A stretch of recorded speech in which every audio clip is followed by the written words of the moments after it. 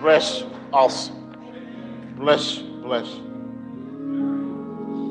My Lord. Yeah. Father, we bless your name today, and we thank you for how good you've been to us and how consistently gracious you've been to us, Lord. We thank you for another opportunity to come before your throne, before your people. We now ask you for the power to impart information, wisdom, enlightenment, encouragement to them. Lord, we thank you for what you brought us through. Grateful for what you brought us to today, Lord. And we thank you for everyone who sits here able to hear me, Lord. But even though they can hear me, Lord, I'm asking you to drown out my voice and let it be your voice that they hear in their lives, Lord. We are grateful for a place to come to, Lord. We are grateful for people of like mind who come here with us. We are grateful that we have the ability, Lord, to understand what's being said, and we're even more grateful and that you've given us the intelligence to apply these things to our lives, Lord. And now as we move forward, we know we can't do it in our own power. We know we can't do it in our own strength. Lord, we need you. We need you in an abundant way. We are powerless to make the effective changes we need in our lives without you. Bless us as we move forward. Bless those who are in this place and bless those who are hearing us and visiting us from another space, Lord. We thank you. Lord, you blessed us in so many ways, but none more significantly than by giving us your son, Jesus Christ. Oh, we're grateful for Jesus. We're thankful for him and his life-saving, future-giving, everlasting, loving work. We thank you for him, and we lift this prayer in his precious holy name. Amen. Oh, gratefulness. Gratefulness. I've learned in my few years here in this life that of all the things you need to have in abundance in your life, gratefulness is one of them.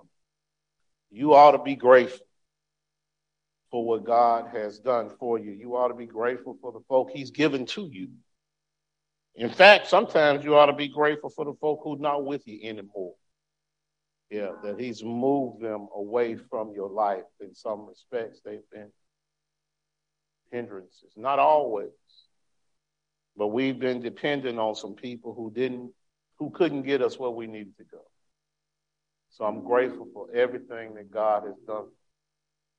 You never could have told on September 1st, 1996, that I would be grateful in any way that our mama died. You never could have told. I would have argued you with every breath I had in my life that you were wrong. But at this point, these many years later, I can even say I'm mature enough to appreciate the fact that mama hadn't been here all these times, because I leaned on mama in a lot of ways that I've had to learn how to lean on the Lord for moving forward. Now, that doesn't mean I'm glad she's gone, but you can see appreciation in anything if you're mature enough to look at it that way. And so I know I wouldn't have been able to help some members and some people in spaces without that experience being a part of my life. And so for that, I'm mature enough today to say I'm grateful, Lord, that you put me in that space. And he knew what he was doing in preparing for that. He knew the work he had for me to do. He gave me a perspective that I can assure you couldn't have come from any other perspective. There was no book I could read that was going to tell me, do this. It was just a lived experience that has gotten me here. And so for that, I'm grateful. I'm grateful. We started a part one of a series. Well, we started a sermon series this month entitled Entrusted. Entrusted. We're talking about the various relationships that God has given to us, and he expects us to be good stewards of those relationships.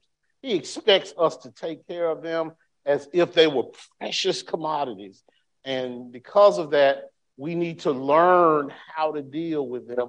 Some of them aren't always good.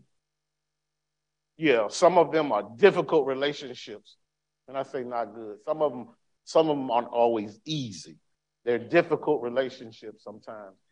Even though they may be the closest ones to us, they are difficult to manage. Last week we talked about husband and wife relationship. We talked about why God created marriage and what he has in terms of expectations for us. And this week we're going to go to a different level and talk about another aspect of relationships, and it's in fact entitled simply divorce. All right? Yeah, we're going to talk about divorce. Not something we talk about in church often. We shy away from these topics, even though, and I started thinking about it as I've been preparing for this, even though it touches a number of people in the congregation. It's simply not something we discuss. And I don't want those people who have been affected by divorce living in shadows, living under the shadow of a marriage that did not work out. So I want to talk about it and bring some light to it and how we get here. And more importantly, I want to talk about how the Bible looks at this topic. Because most of the time we find ourselves shrouded in what folks say and what the community says. But let's go to the Bible and talk about how the Bible deals with this very difficult topic. And our foundational scripture takes us back to where we were last week when we were preaching, back to Matthew, all right, chapter 19. If you'll allow me to lift 3 verses there to start us out, I'll be touching on a few others in the message, but 19, 1, 2, and 3 are the verses. 19, 1, 2, and 3 are the verses that we're going to pick up. And verse 1 reads as follows: When Jesus had finished these words, he departed from Galilee and came into the region of Judea beyond the Jordan. And large crowds followed him, and he healed them there. Verse 3, action verse, says, and some pharaohs came to Jesus, testing him and asking, is it lawful for a man to divorce his wife for any reason at all? All right? Is it lawful for a man to divorce his wife for any reason at all? Let me give you some setup on this and where we were. First of all, there's a tension in the church, all right, on topics such as this, because it's our responsibility as ministers of the gospel to teach God's standards when it comes to living. And it's also our responsibility to exhibit, to show, and teach compassion to people when standards aren't met. All right? So there's a tension there. As a pastor, one who loves people, this is not a sermon that you can step into easily because you know the pain that comes with topics such as this. And yet, so there's no delight in teaching it. It's simply a responsibility to make sure we talk about it. You know, anybody who's been involved in a divorce situation, you know the hurt and the pain associated with it. It's never something to be taken lightly. And so nobody's here today. I'm not here today to dredge up any pain or to put anyone in a place that's uncomfortable. I simply have the responsibility to teach and make sure we understand what the Bible says on this topic. And I think perhaps knowing that will bring some comfort and understanding that. We also have the responsibility, as many preachers and pulpits say, to preach the full counsel of God. All right, not just the things that we like or feel good or make you feel okay. In fact, every sermon I preach ought to make you feel a little bit uncomfortable. Okay, every one of them. Whether it's in your wheelhouse or you know somebody, there ought to be some tension there, and whether I am following that perspective or living in that way. And so when we preach the full counsel of God, it's not easy for a lot of reasons, but we've been told we've got to do it, and we have to follow those directions. We have to preach in season and out of season. Yeah, when people like it and when people don't like it, we have to preach it. And so today we're going to look at divorce. Know this, at the time of the writing of the writ that we're using as our underlying scripture, divorce was a very popular topic, and it was very commonplace in that community to discuss divorce. All right? Why? Because marriage was such a big part of any Jewish man's life. Every Jewish man was expected to get married. There was hardly any exception to that rule. If you were of marrying age and were a Jewish man, then it was part of your responsibility to get married. All right?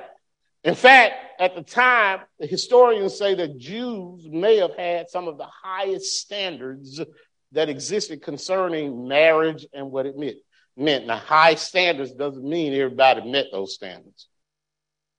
That's why divorce was such a hot topic.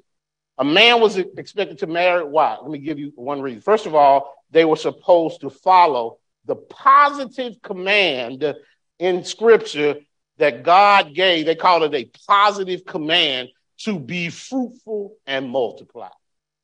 All right? And so because of that, Jews treated that as a positive command to each man to do that. Not only that, a man was said to have slain his posterity by not marrying. Slay your posterity. In other words, your line can't continue. And when you don't marry, you cut off your line. So you slay your posterity because of that. The only valid exception, the only real exception, was if a man devoted himself, to the study of the Torah. In other words, you got to become a priest or a monk in order not to get married. Now, that's one side of the equation. Let me give you the other side. That's the woman's side. She had no rights.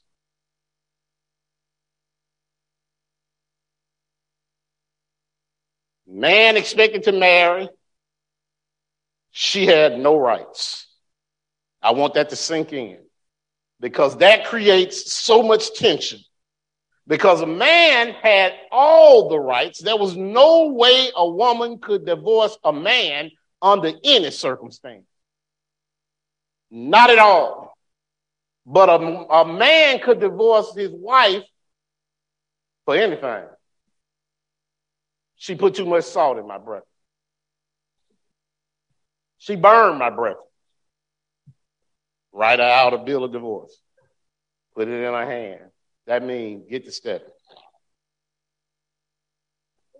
Could divorce her for anything. You mess up a bundt cake, it's over. It's over. You won't mess up another one. Wasting my eggs.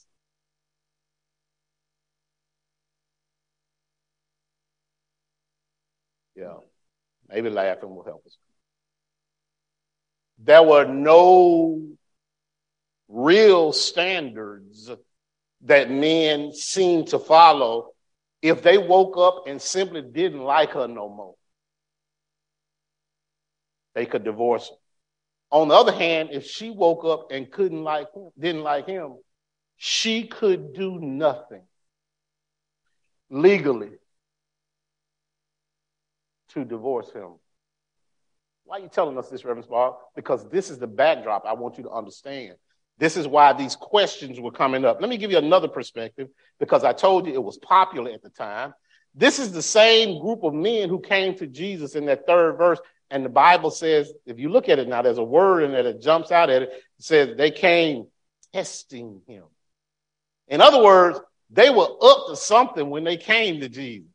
Yeah, their intentions were not good. They were trying to trap Jesus in a conversation about marriage and what divorce was about. And they wanted him between a rock and a hard place. Why? Because this is the same community that at the same time was dealing with the issue of their top leader having marital issues. Yeah. Herod Antipas was the tetrarch or governor of that time, at that time. This same Herod and a tetrarch, the way they ruled at that time in the country was divided into 4 parts. Each part had a governor, and Herod was the governor that was in the region that was Jerusalem. And Jerusalem had a leadership quandary because Herod had taken a woman named Herodias as his wife. You may know Herodias. Herodias was the woman who wanted John the Baptist killed. But the reason she wanted John the Baptist killed is because John the Baptist got on the nightly news and said something about her marriage to Herod. He said, according to God's standards, it was wrong because she married her brother-in-law. Yeah, she married her brother-in-law. That was wrong. She didn't like it, and she was upset. And so to satisfy her, Herod asked, "What must I do to satisfy you, O my queen?" And she said, "Bring me the head of John the Baptist on a platter." And that's why John the Baptist was in jail and ultimately killed and beheaded. All of it because of the issue of divorce and marriage. That's why we find ourselves here. So I know we hear about it today. I know we talk about it today. It seems like everybody's talking about divorce. It's always been an issue to talk about this. Now, putting that into context, the Pharisees are trying to trip him up because if Jesus says that it's proper for a man to divorce his wife, then he gets trapped like John the Baptist was. And then they can have Jesus snatched up and put in jail too because that's their goal. They want Jesus to be in the same situation that John the Baptist is in. They're trying to get rid of him. You know, there's some evil folk out there. And these folk belong to the church because Jesus was drawing people away from them and was impacting their economic survival. Because he was messing with their pocketbook issues, they needed him to be gone. That was part of the test. If Jesus says, no, it's not possible for a man to divorce his wife under any circumstances, he's going to jail. Because he would have just indicted Herod Antipas for what he did. Oh, I forgot to tell y'all, when Herod took Herodias as his wife, he was married to another woman. Oh, it was ragged. It was ragged. So here we are. So let me give you the 2 schools of thought that existed at that time, theologically, because we always have to try to interpret what God gives to us. We always have these folk who become experts in it. And there were 2 schools of thought at the time that this was going on. One was from Rabbi, his last name was Hillel, Rabbi Hillel. And he had what was considered the more liberal view on how to deal with marriage and divorce. On the issue of divorce and remarriage, I must add, he basically said that there was a no-fault divorce. In other words, that a man could divorce his wife for anything, any reason, no fault. It was all on the man. If the husband didn't like how she wore her hair in public, he could divorce her.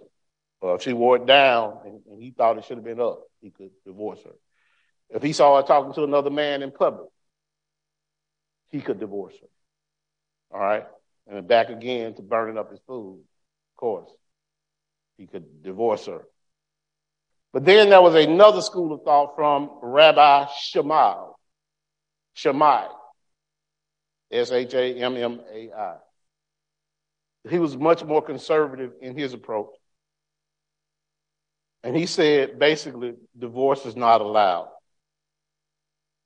except for a couple of circumstances. Those circumstances being the ones we're going to talk about for a little bit today. So here we have Hillel on one side, who basically says anything, you can get divorced for anything. And Shammai, much more conservative, saying it's very difficult to get a divorce. And there's only a couple of reasons why it's allowed. Who you think they like? Who do you think was the most popular one? Yeah, of course, you know, public opinion flowed to Hillel. Most folk wanted to have the freedom to do what they wanted to do under any circumstances and not be held accountable for those decisions and be able to move on as they chose to. And that's where we find ourselves in this discussion. Which one is appropriate? The law as it exists right now, Andre, step into your lawyer role, creates in the common law that we've established.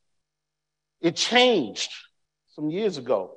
We used to have to come in and plead a reason for divorce and come in and prove the reason for divorce.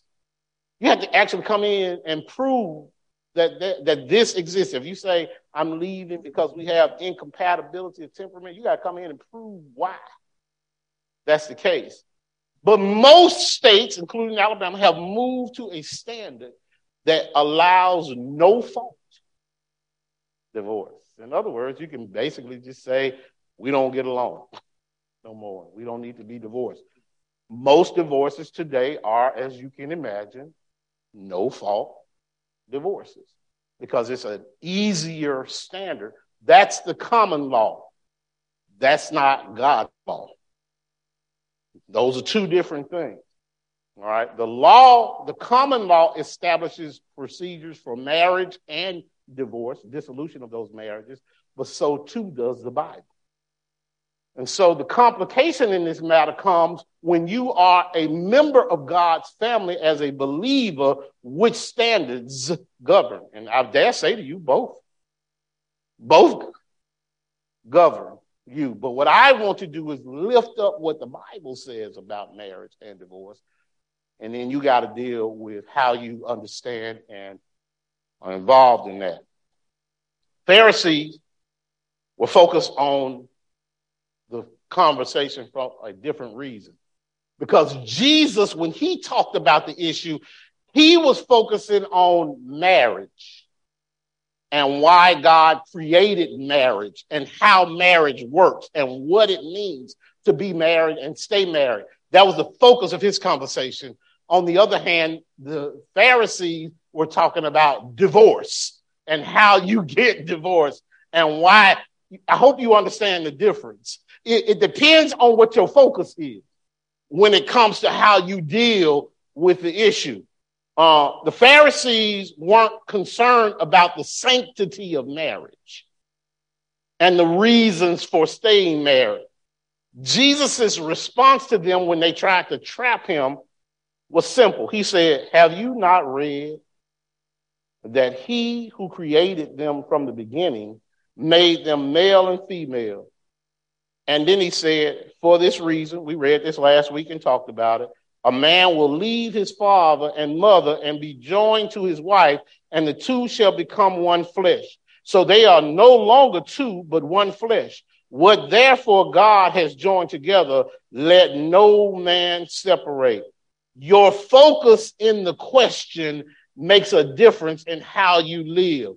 Let me see if I can make this really, really simple to you. The Pharisees then challenged him and said, why then did Moses say that give her a certificate of divorce and send her away. They use the word command. Why did Moses command, give her a certificate of divorce and send her away? And Jesus tells them that he did not command anything.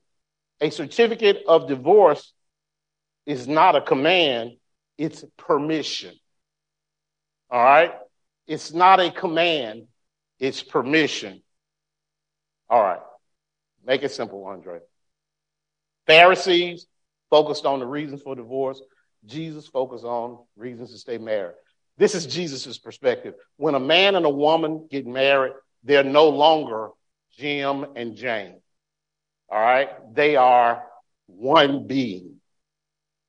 They become one being. And he's saying it's impossible at that point to separate one being.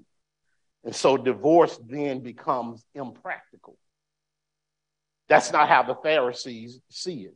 And see, how you look at marriage determines how you deal with divorce. Now, we understand the practicality of folk not getting together and not getting along, but marriage in God's eyesight joins husband and wife as one new being, not two single beings. Got to follow me on this now, because if you don't understand that part of it, and the two shall become one, that's how it's being looked at. And so how do you separate one? When you separate one, it becomes half. That's the Bible way of looking at marriage. And that's why he uses the term, let no one tear asunder. Because in order to separate one, you have to tear it. That's why it's hard in the marriage to separate, because it's always going to cause pain, because you're tearing one. That is, if the two, this is crucial, if the two have ever truly become one. And that becomes the problem that you and I see right now. We know that though we came together, we were never truly one. Never truly one. Does that make sense? Okay, so the Pharisees, upon hearing this, said, but Moses said, give her a bill of divorce. In other words, Father Moses gave us permission. Or they say it gave us a command. They use a command to give her a bill of divorce. And Jesus corrects them, and he says that Moses did not command anything. All right, because Moses couldn't command anything. Moses gave permission, and the reason he said, cut him to the quick. He said the reason he gave permission is because of the hardness of your hearts. In other words, Moses simply facilitated a way for the marriages to be dissolved because men have hard hearts and are not forgiving.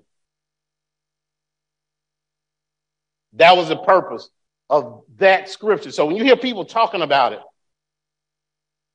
Moses said it's okay for folk to get divorced. Moses did say that. But he said that because he understood the practical effect of marriage and the fact that if a decree of divorce or a certificate of divorce was not issued, folks were less than forgiving. They would not forgive. And Jesus' standard is this. When you have a marriage, you have to go through what you have to go through to stay married. Now, you and I know that that's not always practical, because there are some things that are absolutely dangerous and harmful. And we know, and I'm here to tell you today, I'm not one of them preachers that tell you got to stay under any circumstance. I'm not one of them. I'm here to tell you there are some circumstances when I'm telling you, you need to go and you need to go quickly. That's where I am. I understand the practicality that it's dangerous and that people get hurt, people get killed in situations like this. Do not stay in a marriage where you are being abused. Yeah, I'm standing right here telling you that. And I don't believe that is inconsistent with Scripture, because I believe that violence and inappropriate activities within a marriage, we're going to talk about the two specific ones, break the marriage covenant. And when you break the marriage covenant, when you violate what you swore before God you would do, the other person is no longer bound by that covenant. And so it's okay at that point, in my opinion, to seek civil relief from the union because you already tore it up in front of God. That's my notion on what divorce is about. And so if you're sitting here and you have been subjected to abuse of whatever kind, sexual, physical, emotional, whatever, don't sit here and feel like you have to continue being victimized because you chose to dissolve what was already tore up. And no one in here should hold you accountable for dissolving that marriage under those circumstances. First of all, it ain't their business. But if they do make it their business, then they need to understand the total aspect of your relationship. Now, I'm not here to tell you that those who did not early on contemplate the full effect of marriage and the fact that two folk have to actually get along and blend their lives, because there's too much of that going on. Too much rushing in, too much ill-considered thought on what it's about. And then you get in there and you realize it's hard. Anybody but me know that on a good day, marriage is hard. I'm not talking about those who are marrying for convenience and for things other than appropriateness. And then they realize, I don't like this, and they get out. That's a whole different issue. I'm talking about somebody who came with the right intention, came with the right process, did everything they could, and the marriage itself was damaged. The covenant was damaged by the actions of another party in it. You don't have to stay there for that. You don't have to stay there. Now, this has implications two ways. You don't have to stay, and it doesn't prevent you from moving on. That's important, because in that day and time, there would be a pall cast on the person who was married, which would thus prevent them from getting remarried. And I came to tell you that that's just not who I am. God designed marriage. And so from God's perspective, anything he gives us, he gives it to us, and it's perfect when he gives it to us. He expects us to live up to the standard that he gave it to us. Now, everybody in marriage isn't universally accepted around the world. This is a concept for those who love the Lord, and primarily Christians believe that marriage is important. Don't you? It's not the same everywhere, y'all. There are some polygamist countries. There are some polygamous communities. They believe that a man can have multiple wives. There are probably some areas where women have multiple husbands. I don't know. But everybody doesn't agree and follow the same thing. I mean, look, whatever floats your boat in that area. Yeah, if she got 4 husbands, that's her business. But we don't look the same as a woman having multiple husbands as we do with a man having multiple wives. You know, there's some spaces in America that's always on the news about men. Y'all watch it on TV. I even heard somebody say, we sister wives. I said, you foolish. We sister wives. What? Not in this space. We sister wives, but we love the Lord. No, you reading that wrong. Go back and read it with the lights on this time, all right? That this don't work the same way. I told you last week, God designed marriage to be exclusive, permanent, and intimate. That was his standard. Divorce was not and is not a part of God's design. It was not and it is not a part of his design. In fact, in Malachi, he wrote, "The Lord hates divorce." He wrote it. But let me put some underline on that. The Lord hates divorced. The Lord hates divorce, not divorced people. All right, that's important. He hates the concept of divorce because he knows what divorce ultimately does to the fabric of his core creation. His core creation is the family. And he knows what divorce can do, how it can impact that. But God loves us. And he knows we are imperfect people. And he knows circumstances come about. And we fall short of his expectation. And because of that, God, in his permissiveness, has allowed opportunities for getting things better. So is divorce ever allowed? The answer is yes. Don't leave here without understanding the core answer. Divorce is allowed. All right?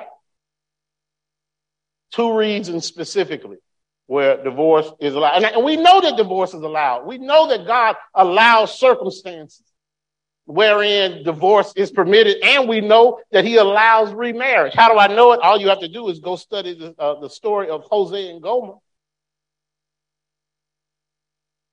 Yeah, let's just study it. It's a metaphor for the church and God. Yeah, the preacher marries the prostitute. The preacher not only marries the prostitute, the preacher goes and marries the prostitute who then continues prostituting. God is the preacher. Israel is the prostitute. That's what it's about. And the Lord is so merciful and so loving that the Lord will go and buy the prostitute from the men that bought her. That's how much God loved us. God is saying, I bought Israel back time and time again, and I continue to love her through it all. So adultery in and of itself is not a grounds that commands divorce. God says that. You can work through that. If that's what the issue is, and you are so inclined, you can forgive whatever you want to forgive if you're able to do that. I know in this modern construct, we say, no, but I'm not asking for anybody to look no different, look straight ahead. Plenty of folk in here have forgiven adultery. All right? And plenty of folk in here have been forgiven adultery, and the marriage still continues. That's a personal choice. That's something you have to work through and deal with. All right, but it's no command that because that happens, you have to get a divorce. No, that's not the case. But abuse is different. That's a different issue. All right? And here it is. Matthew 19:9 says that, and I say to you, whoever divorces his wife except for immorality and marries another woman commits adultery. The exception that Matthew was instructed to write. This is known as the exceptive clause. The exceptive clause in Scripture. The exceptive clause. Matthew 5:31-32 says, it was said, whoever sends his wife away, let him give her a certificate of divorce. But I say to you that everyone who divorces his wife, except for the reason of unchastity, makes her commit adultery, and whoever marries a divorced woman commits adultery. The exceptive clause would put immorality, which today translates as adultery, at the forefront. I came to tell you that even that is not a command that is permitted. Sexual immorality and adultery is a violation of the marital covenant. It is. It's a violation of the marital covenant.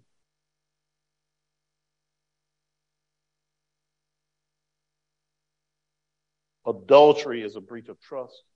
It's a violation of the marital covenant, the violation of all the vows that were taken and promises made, but it does not demand a divorce. But it does not prohibit it either. Because sometimes in that space, trust is completely shattered. And except the Lord rebuild it, there ain't no way to rebuild that trust. Okay, that's a personal decision. So the two grounds I'm giving you for biblical divorce are sexual immorality and adultery.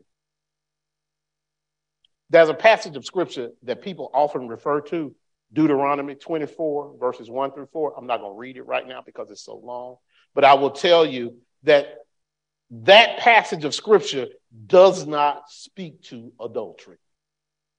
It does not. It is often misquoted and misunderstood if you go read it. All right. There was a provision made for adultery. If a woman, well, let's be frank here. If a woman committed adultery under the Old Testament, the remedy was sure. Stone her. She's going to be killed.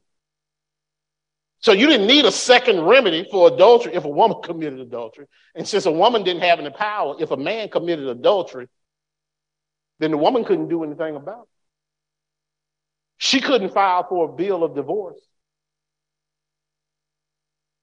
That just wasn't permitted. But if she did it, he could kill her.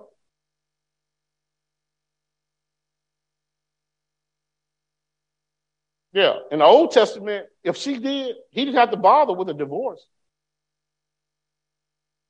Come on now. And then in the New Testament, y'all know what the remedy was. Come on, y'all know we're about to enter the season where Joseph found out that Mary was expecting a baby when they were together. And he said he could have put her away, but he decided to do so quietly. He had a public remedy he could have put her to with the expectation that she had committed adultery. Now, this is at the very core of what we believe. But Joseph, in his grace, decided to put her away privately until he came to a greater understanding of what it was about. Through the influence and instruction of the Holy Ghost. That's how he found out. All right? That law was still in effect from the Old Testament until when Mary was pregnant with Jesus. He was merciful. There's nothing in the passage that requires or speaks to divorce in that Deuteronomy passage. The concern is not divorce in that space. Really, if you want to be honest, it's one of the earliest passages that actually takes care of a woman and prevents her from being abused if her first husband, who divorced her, he divorced her, she marries again, and her second husband either divorces her or dies. The law prevents the first husband from marrying her again. That's what it's about. And it's to protect her. It's to protect her. So it ain't got nothing to do with divorce, not in that respect. It's to protect her. But they always turn to that. What are other reasons you can divorce under circumstances of sexual immorality or adultery? Well, if the person won't repent of the sin. If the person is unwilling to return to the marriage. Or if there's unforgiveness in forgiving the guilty or offending party. These are grounds where divorce is permissible. In my opinion, and in the Bible's opinion. My opinion doesn't matter as much as the Bible does. Can I tell you why it's important that you read these scriptures? These scriptures, because Jesus points to something when he answers the questions to the Pharisees. I'm going to say this and I'm going to give you this last point. I'm out of here. Jesus asked them, have you not read the whole Bible? This is what he asked them when they questioned him. He challenges them with another question. He puts it back on them. Have you not read the whole Bible? They point to a few scriptures, but they don't even mention the rest of the Bible that they didn't pay attention to, which is why Jesus said, let me school you now. Let me take you back. If you mention Moses, let me take you back before Moses existed, when God created marriage. This is what God wanted. I understand Moses came in and shored it up a little bit, but this is what God wanted. And Moses put a little footnote on what God wanted, but know what God wants. But the problem he pointed to is something that I need to say today, and you can write this down or not if you want. The reason we have so many problems is because we have so much Bible illiteracy. All right, we are biblically illiterate. That doesn't mean you don't know how to read and write. It means you won't go read. You won't go read and understand the Bible because it's in there.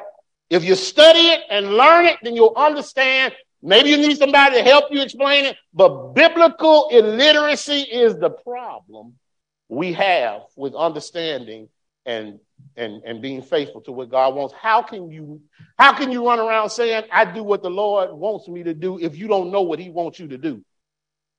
If you don't read what he wants you to do? If you're going into a marriage, figure out what God's plan is for marriage. That's important. And even under those circumstances, you'll have difficulties because you still got to live with folk each day. John MacArthur gives this in his discussion of adultery. He says that one who has been betrayed by the infidelity of another is free to remarry. He said God's grace to the guilty party by not having them put to death should not serve as a punishment to the innocent party. So in other words, if God is going to be gracious enough not to kill the offending party or to require that, then why should the act of divorce act as an albatross around the neck of the person who didn't do anything wrong? And so if you are permitted to divorce, you're absolutely permitted to remarry without any stigma associated with it. And the last point is another reason why divorce is permissible is desertion. Desertion. Now, Paul writes about it in Corinthians. It says desertion by an unbelieving spouse. An unbelieving spouse. And Paul goes through this long conversation about how a believing spouse should not leave an unbelieving spouse just because they won't come into the faith. And his theory is that by you living righteously in how the Lord instructed you to live, that serves as a continuing model for the unbelieving spouse who one day will understand the necessity of serving the Lord and convert. But if that unbelieving spouse never comes into the faith, or if he or she leaves, then Scripture says clear under those circumstances that divorce is permissible. That's hard. But that's what the Scripture said. If you are free to divorce under those circumstances and to remarry. Now I'm going to close with this, and I don't know if you've seen it this way. The reason why God is not foreign to divorce is because he understands it. God understands divorce. All right? You know why? He understands it because God has been divorced. He has. I'm not making it up. I'm not making it up. Jeremiah wrote it. He said, God has given Israel a certificate of divorce because Israel was continuously unfaithful to him. And because Israel, whom he loved, whom he called his people, who he rescued and nurtured and provided for and gave their very being, who he made into something when they were nothing. This same Israel who God rescued time and time again, who God took and gave the very perfect portion of his creation to. He said, I'm going to give you, when I marry you, you as a man come tell a woman, when I marry you, girl, I'm going to give you the promised land. Well, God did give Israel the promised land. And he gave it the promised land without any condition except that they loved him back. And time and time and time and time again, Israel refused to love God back. And so Jeremiah said God gave Israel a bill of divorce. But he wouldn't let it stay because he's so loving. And so God understands divorce. Don't stand defeated in divorce. Don't stand forever with your head cast down in divorce, because the same God who gave Israel a certificate of divorce also gave Israel a way back. That's how good he is, because ultimately God is love. And this God who realizes that even folk in their greatest intentions mess up. And then they mess up the mess up. And then they mess up the mess up that was straightened out, and they mess that up again. God knows that, and he loves us enough to keep giving us opportunities. He resolved the divorce and remarried, if you will, those who would believe in the gift of eternal life that he sent. And that's why you ought to be grateful for Jesus, because Jesus puts it all back together again. A tore-up relationship between God and his people was straightened up when Jesus came. And I don't want to oversimplify it, but I can. It's just love. It's that crazy kind of love that you don't understand. The love that can put together that which was torn up. It's that kind of love. And Jesus accepts us back through a relationship in Jesus Christ. My question to you today is, have you accepted Jesus and his atoning work, his sacrificial work, his love work? Have you accepted it? Because Jesus puts us back together with with God. Watch this. God is not forever mad with us. He loves us. Do you love him? Do you love him? So now, if you've been in that situation, first, forgive yourself, because God will forgive you. Don't forever be upset behind those circumstances. Accept the gift of newness that comes in life from God. He gave us Jesus. Do you know, as our elders come today and celebrate the victory of relationship, welcome. And I invite you, if you've never accepted a relationship with Jesus Christ, today's the day. You never expressed that relationship through baptism, today's the day. Doors of our church are open. Come on, be a part of our family.